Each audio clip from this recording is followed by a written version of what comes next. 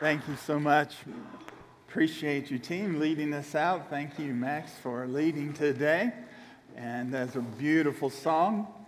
And also, I don't think I'll ever sing Old Lang Syne the same again. How about you? I like that version very, very much.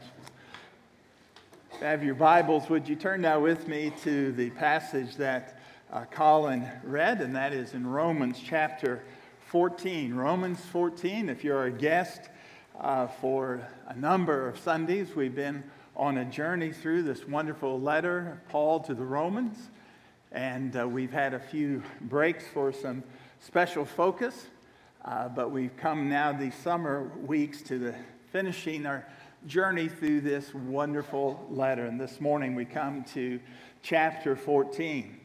Now, as you turn there, I want to bring you greetings from Jamaica, Mom. All right. And many of you may know, some may not, but about 10 days ago, Susan and I, along with Gary, Marty, Crawford from here in our fellowship, made a trip to visit partners in Jamaica. This is a part of our mission outreach that we have united with called the Open Initiative. The Open Initiative has to do with reaching across cultural barriers in the Caribbean and working with the churches there to see very intentional, relational, gospel sharing with Hindus, Muslims, Asians that are moving in vast numbers into that area. Now, 1.5 million of these three groups that have moved there, and there are numbers of wonderful evangelical churches that have the opportunity to do missions right outside their door, even as we certainly do here as well, right? And we were very blessed to be with Gary, Marty, and to visit with Pastor Devin and Patricia Linton. Some of you may remember back at our missions conference, Pastor Devin was here with us, did a tremendous job, and shared about the opportunities that God is giving to his congregation, Rhine Park Christian Church in the Montego Bay area of Jamaica. And so we were able to make this trip. We met on Friday, myself and Gary, and also Scott Russell, one of our partners who oversees the South America region and also the Caribbean region for ABWE. And we were able to meet with the first triad of the pastors in Jamaica that are coming together with their congregations. And that was a great time of insight, hearing their heart for their communities. Later that day, we were able to visit Bible college and campsite, and we learned a lot from that. And then on last Sunday, we prayed for you, but we were at Rhine Park Christian Church there in Montego Bay, and Scott Russell, one of our missionaries, brought a tremendous, powerful message. After the service, a few of us were able to go over on their new property where they hope to build in the coming days. And we were able to pray there, an incredible place that God's given them for outreach. And so we were able to be a part of that. And then last Sunday evening, there was a commissioning service. Very exciting. The triad of these three churches commissioned 12 individuals to be intentional on mission, reaching across these barriers to share the gospel of Jesus Christ with those in particular that are moving into this area. And so that was a very, very exciting service. It was a long service, 2.5 hours, okay? I want you to know I was only responsible for about 45 minutes of that, okay? It was a great, great time to be a part of that. And so we look forward to our church continuing to minister with the Open Initiative. Lord willing, some teams going forth from here in the coming months and years as God gives us the opportunity. So grateful for that privilege. And then also Susan and I stayed a few days extra. We celebrated our 45th wedding anniversary. And so, right? Yes, that goes to a very patient woman, all right? And so we enjoyed that time. A beautiful resort. We'd never stayed at one of these all-inclusive resorts. We felt like somebody for a little while. And the highlight of that is that I worked ahead and rented a cabana on the beach for 2 whole days, okay? 2 days. Just to sit there, watch the waves come in, relax, talk, and then let people bring us things to drink, okay? Don't worry about what kind of things they brought us to drink, okay? I'll deal with that more in just a moment, okay?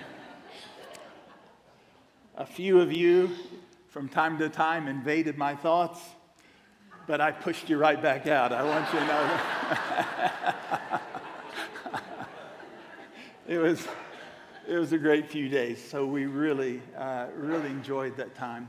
But I do want to say this, as Susan and I were there, just looking out on the ocean.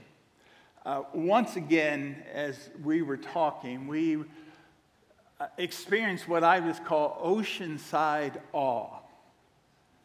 Have you ever just sat or stood in awe and just look at the ocean?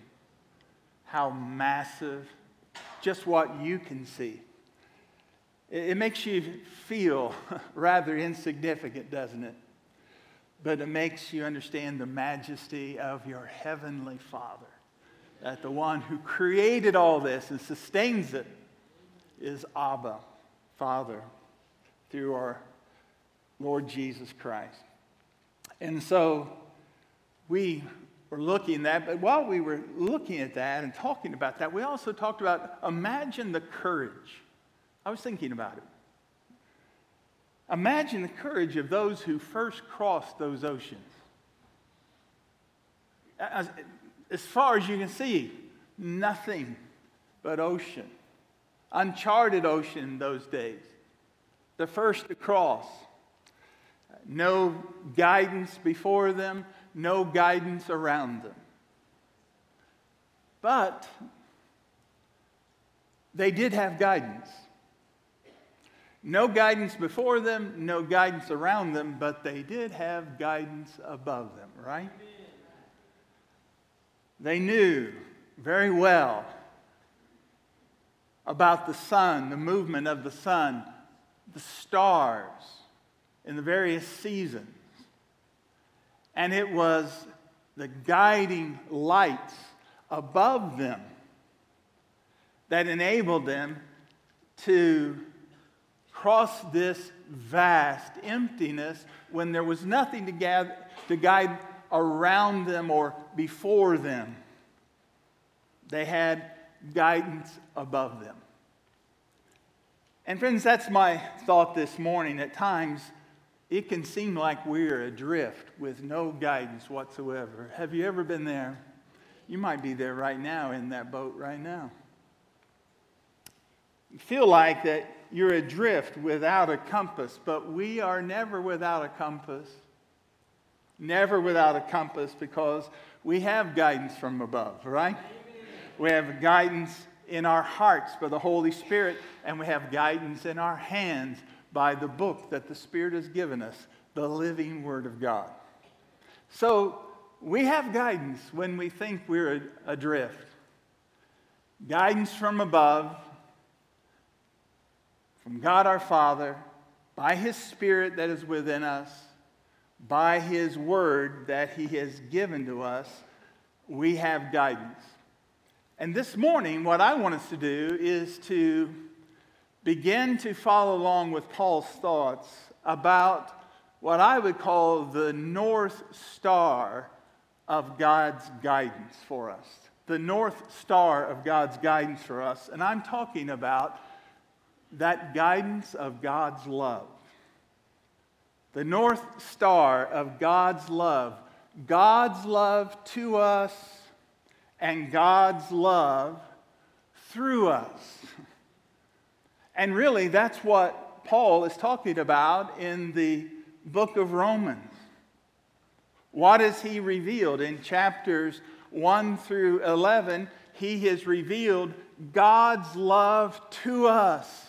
While we were yet sinners, Christ died for us, buried, rose again, ascended, and has sent the Spirit of God to us who believe in him, so that the love of God is poured out in our hearts by the Holy Spirit. It is dumbfounding to think about the love that God has revealed to us in Christ through the gospel. But then, in chapters 12 through 16, Paul talks about God's love in us and through us. God's love in us and through us, and that is a guiding light. The guiding light of God's love in us and through us. Now, this is very clear as we begin reading in chapter 12. We start reading about God's love. How should we live this new life in Christ? Well, look, chapter 12, verse 9. He says, everything is wrapped up in this. You shall love your neighbor as yourself. Verse 10, love does no wrong to a neighbor. Chapter 12, verse 10, therefore love is the fulfilling of the law. Chapter 13, verse 8 and verse 9 is where it was actually. Then verse 10 goes on to say, love does no wrong, and it's a fulfilling of the law. Now look back previously, chapter 12, what Paul had said in verse 9. Let love be what? Genuine. Verse 10, love one another with brotherly affection, outdo one another in showing honor. So here you see chapter 12, verse 9, verse 10, chapter 13, verse 8, verse 9, verse 10. Paul says we have this guiding star of love. So Paul's challenge in chapters 12 and 13 is that we should live in loving agreement. That we are brothers and sisters in Jesus Christ, and we share the Spirit. We share this love of God lavished in our hearts, and so we should live in loving agreement. But now notice, here's the question. What about when Christians don't agree? Now, I know that's just a hypothetical possibility. How could that be? Maybe you've heard about the man that was shipwrecked on a deserted island. You heard about him? He's there for a year. After a year, a freighter saw his signal fire, sent in a small boat to rescue him. And when the party that came on shore found him, he was standing there, he embraced them. And then the leader of the rescue party said, what's these 3 huts you have here? And the man said, well, this is where I live, and this is where I go to church. And the man said, well, that's wonderful. What's the other hut? And he said, well, that's where I used to go to church, but we had problems over there.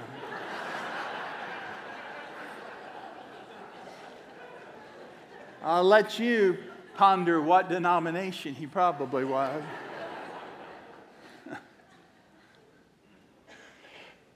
Paul's challenge, here's the challenge in chapter 14. Living in loving disagreement. Living in loving disagreement. God's love is able to help us to live in loving disagreement. And so this morning I want to talk to you for a few minutes about this subject, love to disagree. Now that's not telling you to keep doing what you're doing already. So I love it already. No, having love to disagree in a way that honors the Lord. See, that's what Romans chapter 14 is all about. Now to do this, we need to understand a couple of things. We need to understand and apply a couple of things. First of all, we need to understand the historical context of what we're reading here. We have to let the Word of God speak, right? We need to understand the historical context. What is Paul talking about? And then apply the eternal concepts. You see, that's what we always have to do. Make sure we understand what the Bible is saying in its context, and then apply from that the eternal concepts for our life application. So let's do that. First of all, let's make sure we understand the historical context here. Now, God, by His inspiration, has given us an awareness through Paul's letter of a real problem in the early church. And it was not just limited to Rome. Paul deals with it also when he writes the letter to the Corinthians, and also references it somewhat when he writes the letter to the Galatians. There's a conflict that seems to be a constant in the various churches. And to understand the conflict, we need to understand, I think, three things about the conflict, okay? What's Paul talking about here? Well, we need to understand the people involved. We need to understand the people involved. You know, most of you, that the church, those early gatherings of Christians, were made up of two very different ethnic and racial groups. You had the Jews and the Gentiles. Jews who had believed in Yeshua HaMashiach, Jesus the Messiah, and Gentiles who, by God's grace, had come to believe in Jesus of Nazareth as their Messiah. And now here they are.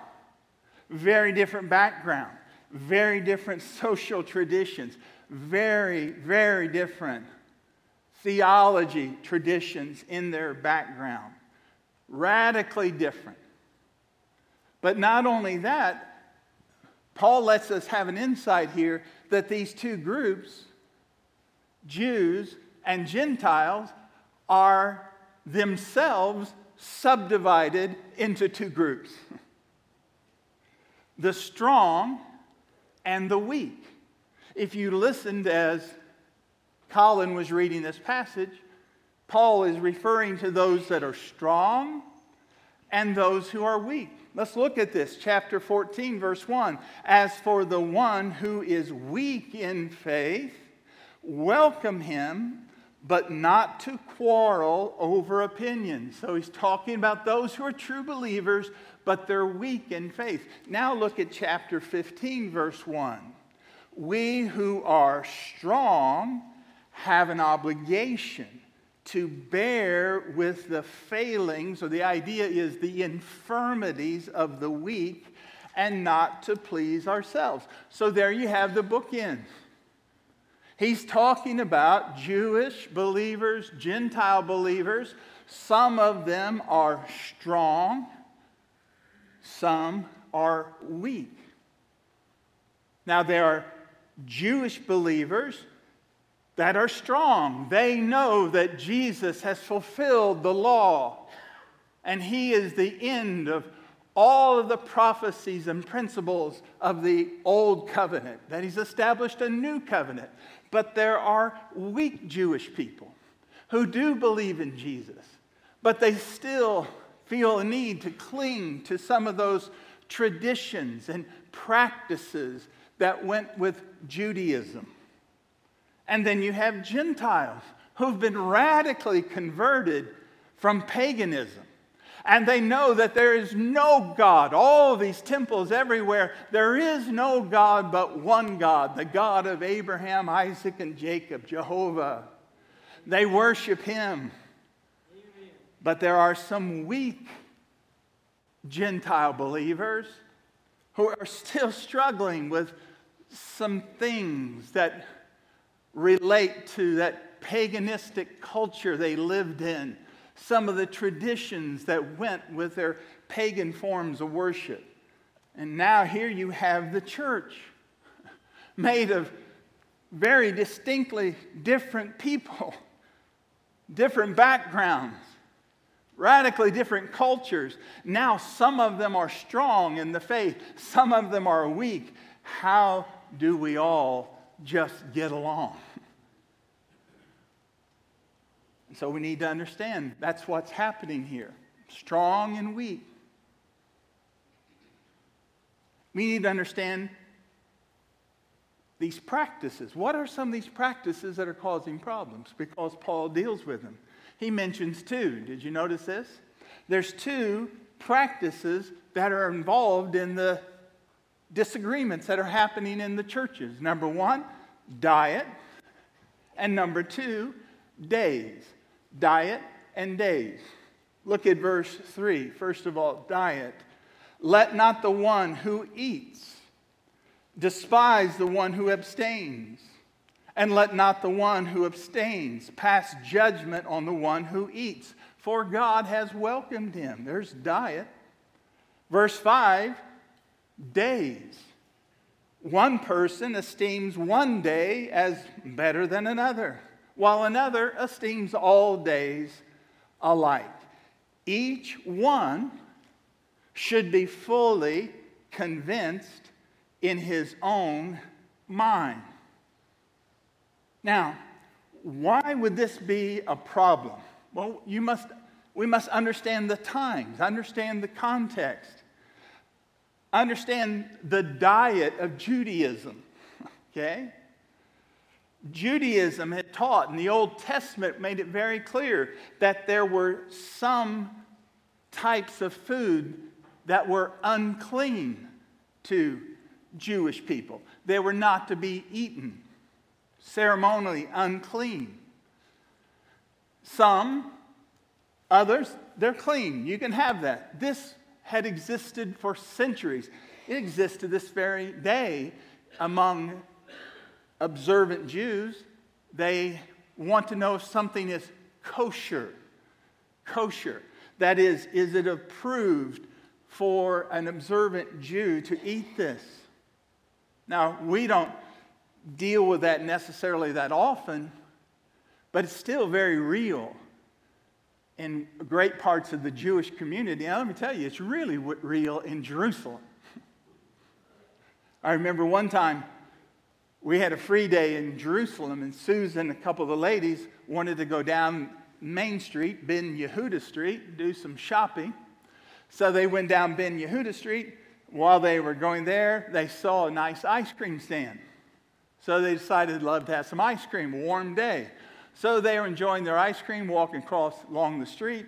And then they thought they'd just sit down for a while, enjoy the ice cream and fellowship. And they sat down and they're just enjoying their ice cream. And all of a sudden, the business owner comes out, all excited. Jewish man, out of here. Go. Must go. Not kosher, not kosher. And they didn't realize they'd taken their ice cream and they were sitting in a delicatessen shop. And you cannot mix dairy and meat products in any way, or the kosher police will come. This is a real thing.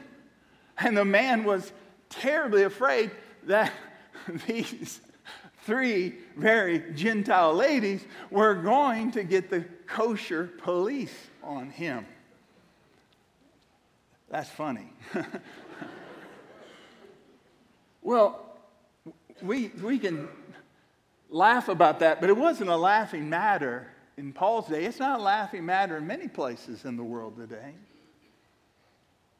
But it wasn't just among the Jewish people, it was also among the Gentile people. Now you say, how did the Gentiles get impacted by this? Well, here's what would happen. You'd go to the meat market, and all kinds of meat, and not just the meat market, but vegetables would be displayed for your family. And some would be displayed as the highest quality of meat or the highest quality of products that have been offered to thus and so God. And so you would know, well, this is the highest, this is the best class, because this meat has been offered to the worship in the temple. Well, there were new believers who have been Gentiles, and they've been in that kind of worship before. They even know what goes on in some of those temples. And they say, we can't eat that. We can't do it. And then here comes another Gentile brother or sister along and says, well, get out of the way. There's only one God, Jehovah. There's no God up there. I'll take a pound of that, please. What are you going to do? One person has refused the meat over religious convictions, and the other one says, what are you talking about? It's perfectly fine to eat. There was a struggle with diet. And then there was a struggle with days. The Jewish people, some of them are strong. They know all of those feasts and all of those expressions of the festivals have been fulfilled in Christ. And they're no longer binding on them as Jewish people. But other Jewish people are saying, no. That's very important to us. We want to observe those festivals. We don't think you're interpreting that correctly. So one would observe a day, another says, I'm not observing it. This would go to Gentiles as well. Pagan holidays. Pagan holidays associated with false gods. Should you in any way be involved in even recognizing that day? Some strong Gentile believers were saying, no, we've been set free. That has nothing binding on us, just thanks for the day off. And others saying, no, we can't have anything to do with that. We can't have anything to do with that. That's about false worship. And all these folks go to church together. You getting it now? They all go to church together. And so Paul is addressing this. But what is important here is that he does not address the issue of the diet, really, or the days. He addresses the problem which is the real problem. The real problem is not the diet or the days. The real problem is the disposition in the hearts of the Christians toward each other. The disposition of the Christians toward each other when they don't agree on certain observances of days or diets, and a sinful attitude can begin to be displayed. And Paul knows this. He's not been to Rome yet, but he knows that they're already struggling with this. And so Paul addresses the issue, which is not to say, here's the definite teaching about this day, or here's the definite teaching about this diet. He goes deeper to the issue of the heart. And my friend, listen to me. The heart of the issue is always the issue of the heart. Amen. Listen to what he says, verse 3. Let not the one who eats despise the one who abstains. And let not the one who abstains pass judgment on the one who eats, for God has welcomed him. Notice what he says must not be expressed. There must be no expression of contempt for another Christian, despise, contempt for their views, nor should there be expressed an attitude of condemnation, passing judgment, being hypercritical on another person who doesn't agree. Paul deals with the disposition of the heart. And the conflict was very real and very great. And so Paul wrote this whole chapter. Next week, we'll look at more in regard to direction he gives. But this conflict was very real, it's very great. How do brothers and sisters live in harmony when they possess divided views? How do brothers and sisters live in harmony when they possess divided views on some subjects? Would you say that's still up to date? I'd say more up to date than the morning news, because you can trust this. So what does Paul do? Over these temporal issues, diet, days, other things, Paul says we must apply the eternal concepts. What are the eternal concepts that guide us through? These concepts are timeless. They were the concepts to guide people in the first century. They are the concepts to guide us today in the 21st century. And if the Lord does not come for another 1,000 years, the Bible will still say what it says, right? And it will still be these concepts that guide every generation of believers in every single culture. What are they? Well, there's 3 of them. Verses 1 through 12, Paul gives 3 eternal principles to guide in differences over issues. Listen carefully. Here it comes.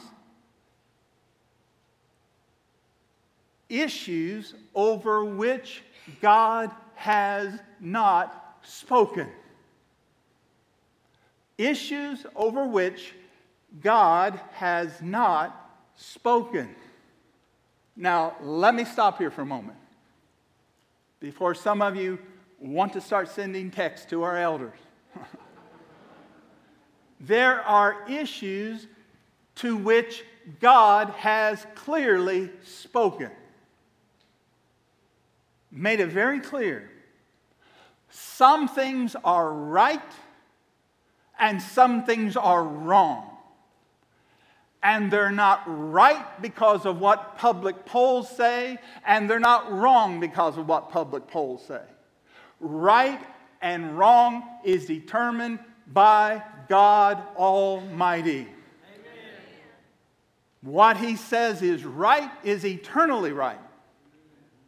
And what He says is wrong is everlastingly wrong. We need to nail that right now. I appreciate a bumper sticker that I've seen many times, but I must, in my humble but very accurate opinion, correct it. Here's what the bumper sticker says, and if you have it on your car, God bless you. God bless you. The bumper sticker says, God said it, I believe it, that settles it. Well, friend, here's the reality. If God said it, that settles it. Whether you believe it or not. People say, well, I just don't believe that. God said it. Well, I see that He said it, but I just don't believe it. Well, I'm sorry. God didn't ask your opinion. God said it, that settles it. Now praise God for the grace of God in our hearts and the enlightening of the Holy Spirit that we can agree with God, right? Amen. That's the best life. That's the will of God, which is good and complete and perfect. Romans 12:2. Paul says there are things that are right and there are things that are wrong, but there are some things, listen, church, there are issues which God has not addressed in His Word. He's not spoken to all issues.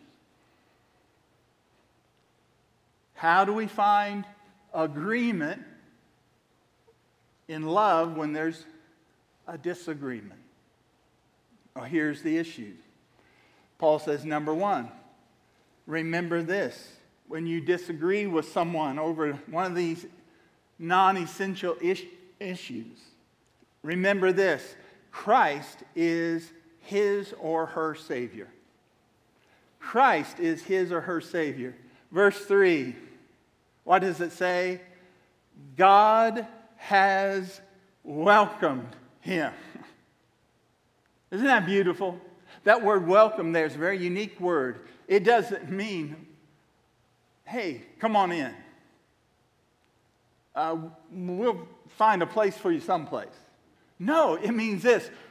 Come on in this house. We are so glad to have you. We delight to have you with us. You're welcomed fully in love. And notice who does the welcoming here. God has welcomed him.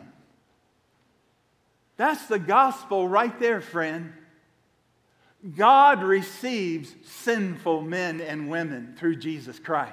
Amen. Receives them fully. Receives them in love. And I want you to know the gospel right now. God loves you. And he will receive you with all of his great infinite heart, with all the love and affection, and bestow on you the right to become a child of God. Welcome you completely if you come to him through Jesus. Amen. And boy, how we need to remember that. We need to remember that. What's the basis of fellowship for us? They agree with me, or God has received him or her. An anonymous person wrote this: believe as I believe, no more, no less, that I am right and no one else. Confess. Feel as I feel, think only as I think, eat what I eat, drink what I drink. Do always as I do, then and only then will I fellowship with you. Never forget, God has welcomed him or her. I want to ask you, have you ever thought about it? You say, well, I just don't know if I can really receive that person. We disagree on some things. I just don't know if I can just really have fellowship with that person. We disagree on some things. We need to have a discussion, and we need to get clarification on some things. What are you saying? You have higher standards than God? God received her, but you can't? God has welcomed him, but you can't? What are we saying? Do we have higher standards than all holy God who receives people? If God receives believers on the basis of grace, yet I will only receive believers on the basis of their works that I agree with completely, what am I doing? I'm denying the gospel. I'm a disgrace to grace. If I won't receive in friendship and love those that God receives, then I am denying the power of the gospel, and I am a disgrace to grace. And some of us will never get right with some people until we understand we are a disgrace to grace. by not receiving brothers and sisters with whom we disagree. What's the purpose of fellowship? What's the purpose of fellowship? Look at verse 1 again. As for the one who is weak in faith, welcome him, but not to quarrel over opinions. Amen. It's not this, welcome. Now let me ask you a few questions. Welcome. Hey, what do you think about? The church is not a debate society. The church is a gathering of sinners who are saints by the grace of the Lord Jesus Christ. Amen. And who are all in a process of becoming more like Him. We have to remember whose they are. Have you ever been in a public place and there's a child that just misbehaves, and the parents won't do anything? And you know, come on, let's get real. Your teeth sit a little bit and you're just kind of thinking, oh, if I was your parent for about, I know how to take care of them. Smile on your face the whole time. But what do you do? The child's misbehaving. What do? Do you go over there and take care of that? No, you don't do that. Why? He's not your child. My friend, let's get it down and get it straight. God has not called any of us to the straightening out other people ministry. We don't have one of those. The straightening out other people ministry. That's the Holy Spirit's job. That's way above your pay grade or mine. I'm not the standard. My convictions are not the standard. God is the standard, and His Word is the standard. One eternal concept. Christ is his or her Savior. Second eternal concept. Christ is her or his Lord. Whose job is this? Verse 4. Listen to Paul. Who are you to pass judgment on the servant of another? It is before his own master that he stands or falls. And he will be upheld, for the Lord is able to make him stand. One person esteems one day as better than another, while another esteems all days alike. Each one should be fully convinced in his own mind. The one who observes the day observes it in honor of the Lord, while another esteems all days alike. Each one should be fully convinced in his mind.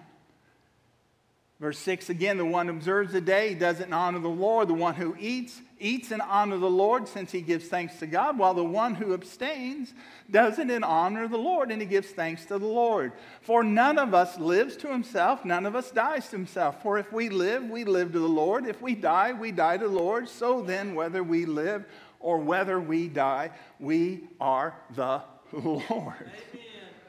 Amen. He's the Lord. You see, listen carefully, church. Listen carefully. Two Christians can be Spirit-led and disagree. Two Christians can be Spirit-led and disagree. And also, two Christians can disagree and both be right.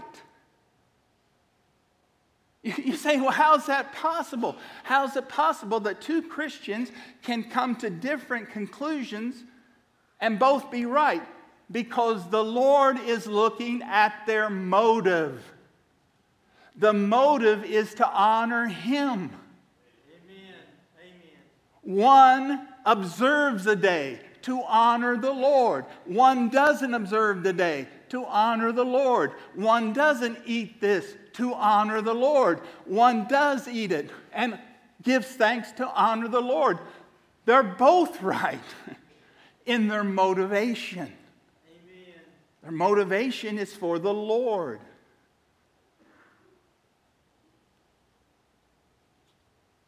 Paul gives an example here. He gives us an example. If you just read the context, two people sit down. Two brothers sit down. One's concerned about where this meat comes from. So he orders from the salad bar. The other one says, wow, that looks good to me. Whoa, love what they do with steaks here. He orders big steak. One orders the salad, honors the Lord, gives thanks. One orders the steak, honors the Lord, gives thanks. Which one is accepted or rejected by God? They're both accepted by God. Amen. Who looks on the heart? Sad to say, what would happen today? I tell you what would happen today in a church if something like this happened. They'd start a new church. You'd have T-Bone Baptist and Salad Bar Baptist, okay?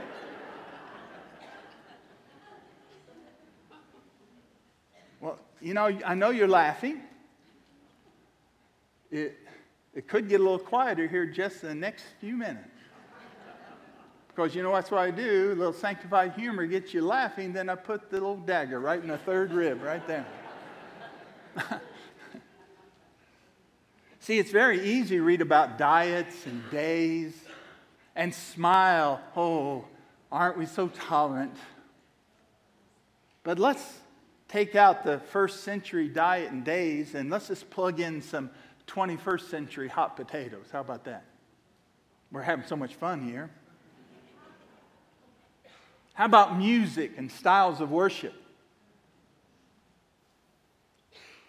I studied this subject for years and years because it has been a continual problem. It was a problem in this fellowship one time, several years ago.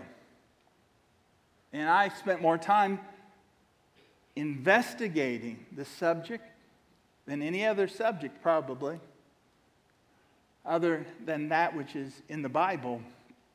And I found out that style of worship and music has been a continual issue for the church through the centuries. For example, in England in the 1700s, hymns began to be sung instead of the Psalms of David. And many people who wanted psalms stood outside until the hymns were over. I'm talking hymns, because they'd never sung hymns before. They'd only sung the Psalms of David. And to sing anything other than the Psalms of David would not be right. And so the non-hymn singers would stand outside. I remember back in the 90s, early days here of West Park, when we began to use some praise choruses, as they were called at that time, along with hymns. And eventually we had technology to have words on the screens. And so we had the hymn books and the screens. And then eventually we didn't have the hymn books and we just used the screens. Did our doctrine change? No. Did the preaching change? No. But it was a struggle for some people. It was a struggle. And to the point, finally, years ago, I brought two messages. You know what the messages were? I had them on CD. You can look that up. You don't know what that is. CDs in my desk for years. But here were the two messages I brought back to back. Number one, what the Bible says about music. Number one. Number two, what the Bible does not say about music. And I said, this is what the Bible says. This is what it doesn't say. It helped a lot. But I had to keep copies in my desk and encourage people to listen. Because you see, we have to go back to the Word of God. We can't divide over things to which God has not spoken. But this issue, for example, of styles of worship and music, it's still destroying churches to this very day. It's ruining universities and colleges this very day, yet is an issue to which God has not spoken in terms of style of music, type of music. How about the expression of worship in service? You know what I found out? Some people are quiet and reverent, and they are praising God with all their heart inside. And some people clap and raise their hands, and they're praising God with all their heart. Amen. And here's what can happen when we're not careful. Someone who is inward in their expression of their worship can say, I think that's getting out of control over there. And people that are praising the Lord and from time to time raising hands, what's wrong with you folks? Is this the first church of the Frigidaire or something? No. Are we the frozen chosen? Come on.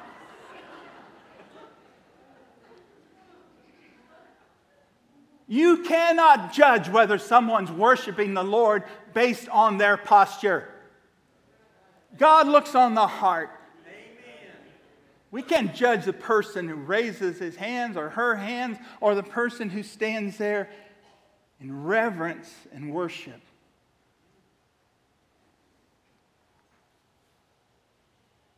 We have issues today, participation of women in services. You know, the Bible's very clear about the role of the elder reserved for men. But the Bible's also very clear that women possess all the gifts that men possess. And that within the bounds of Scripture, they can freely and equally use those gifts in the gatherings of the church. The Bible's clear about that. And yet,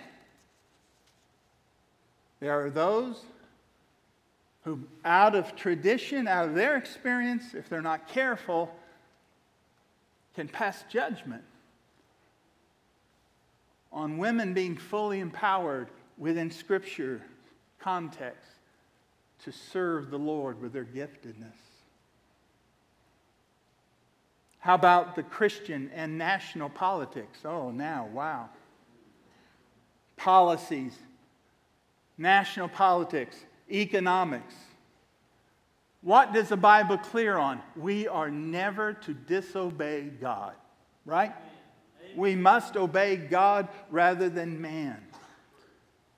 But as Christians, sometimes we have to determine how we operate in the kingdom of Caesar in a way that our conscience is clear. So we're not going to agree at times about policies. What's happening to the border, in our southern border, might mean something to you, and it doesn't mean that to somebody else. The 3 Supreme Court cases that were handed down this week, you might be on one side of those, and there are Christians that might be on the other side of those issues. There are Christians who think President Biden ought to be in jail. And there are Christians who think that a former President Trump ought to be in jail. And some think they ought to be in the same cell together, just to see how that worked out.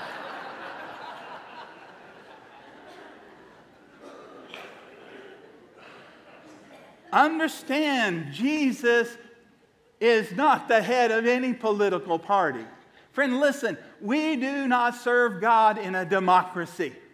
We serve God in an absolute totalitarian monarchy. Jesus Christ is King. Amen. And that is not elephant or donkey. That's the lamb who is the lion. Amen. We need to understand that. And dragging that kind of stuff into the fellowship, into the gatherings of the church, is not helpful. It's divisive. If God has not spoken about it, I just thought about that this week. If God hasn't spoken about it, maybe we should just be quiet about it in church. If God hasn't spoken about it in His Word, maybe in the gathering of the church, we need to be quiet about it. Now, if God has spoken about it, listen, we have a call on us as prophets of the Lord. We're going to say what God says. We're going to say it in love, but we're not going to lie, because you don't love someone when you tell them a lie. It is not loving to tell someone a lie. If God says something is wrong, to tell them they're okay is to lie to them. Amen. We must speak the truth in love. But if we can't do it in love, please don't speak. Pray about it until your heart can share the message in love.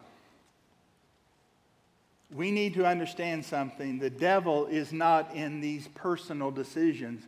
The devil is about the division. That's what he wants. To divide. Well, I've been gone for a couple weeks, I know, and you're not listening near quickly enough. So here's the third. The third concept. Remember this: Christ is his or her judge. Christ is his or her judge. Verse 10. Why do you pass judgment on your brother? Or you, why do you despise your brother? For we will all stand before the judgment seat of God. For it is written, as I live, says the Lord, every knee shall bow to me, and every tongue shall confess to God. So then each of us, all of us and each of us, will give an account of himself to God. Amen. Sober question. Who are you? We have to be reminded we're not the judge. Sober reminder. I will be judged. And a sober moment is coming when your name will be called. Not your family, your name. And you will stand before Christ and give an account. Thank God, if your name's written in the Lamb's Book of Life, you're entering in the celestial city. But I want to tell you something. Standing before Jesus and having your life examined, it's not going to be a Sunday school picnic either. It's going to be a very sober moment. And that's one reason the Lord has given us communion. So that we can judge ourselves. And I want us to do this now. Our team's coming back up, Max. The Bible says this in 1 Corinthians, if we would judge ourselves, we will not be judged. We need to judge ourselves. And so we have our ushers. If you did not get one of these, please, men, if you'd come forward, raise your hand, please, because once you receive these elements for communion, just hold your hand up and the men will get those to you. But this is an opportunity for us to consider where we are. First of all, are you in Christ? Examine yourself whether you are in the faith. Do you know that you know that you know that you've been born again? Today is the day. Now's the time. Believe on the Lord Jesus Christ and you will be saved. Come to Christ. Believe on him now. Right now. This communion is not part of your salvation. This communion is an expression of your salvation through the sacrifice, the body, the blood of Jesus. It's a memorial. But now, time to judge ourselves.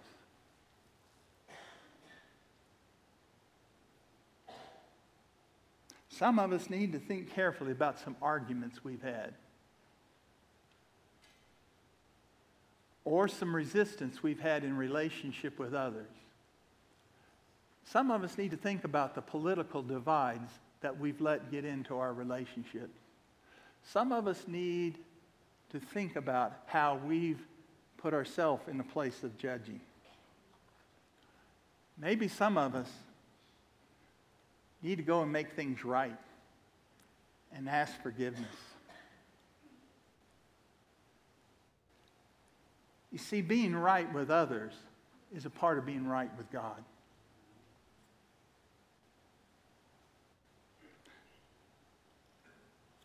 Communion is an expression of our common union. Communion. Is it your reality this morning that you are in union with your brothers and sisters in Jesus?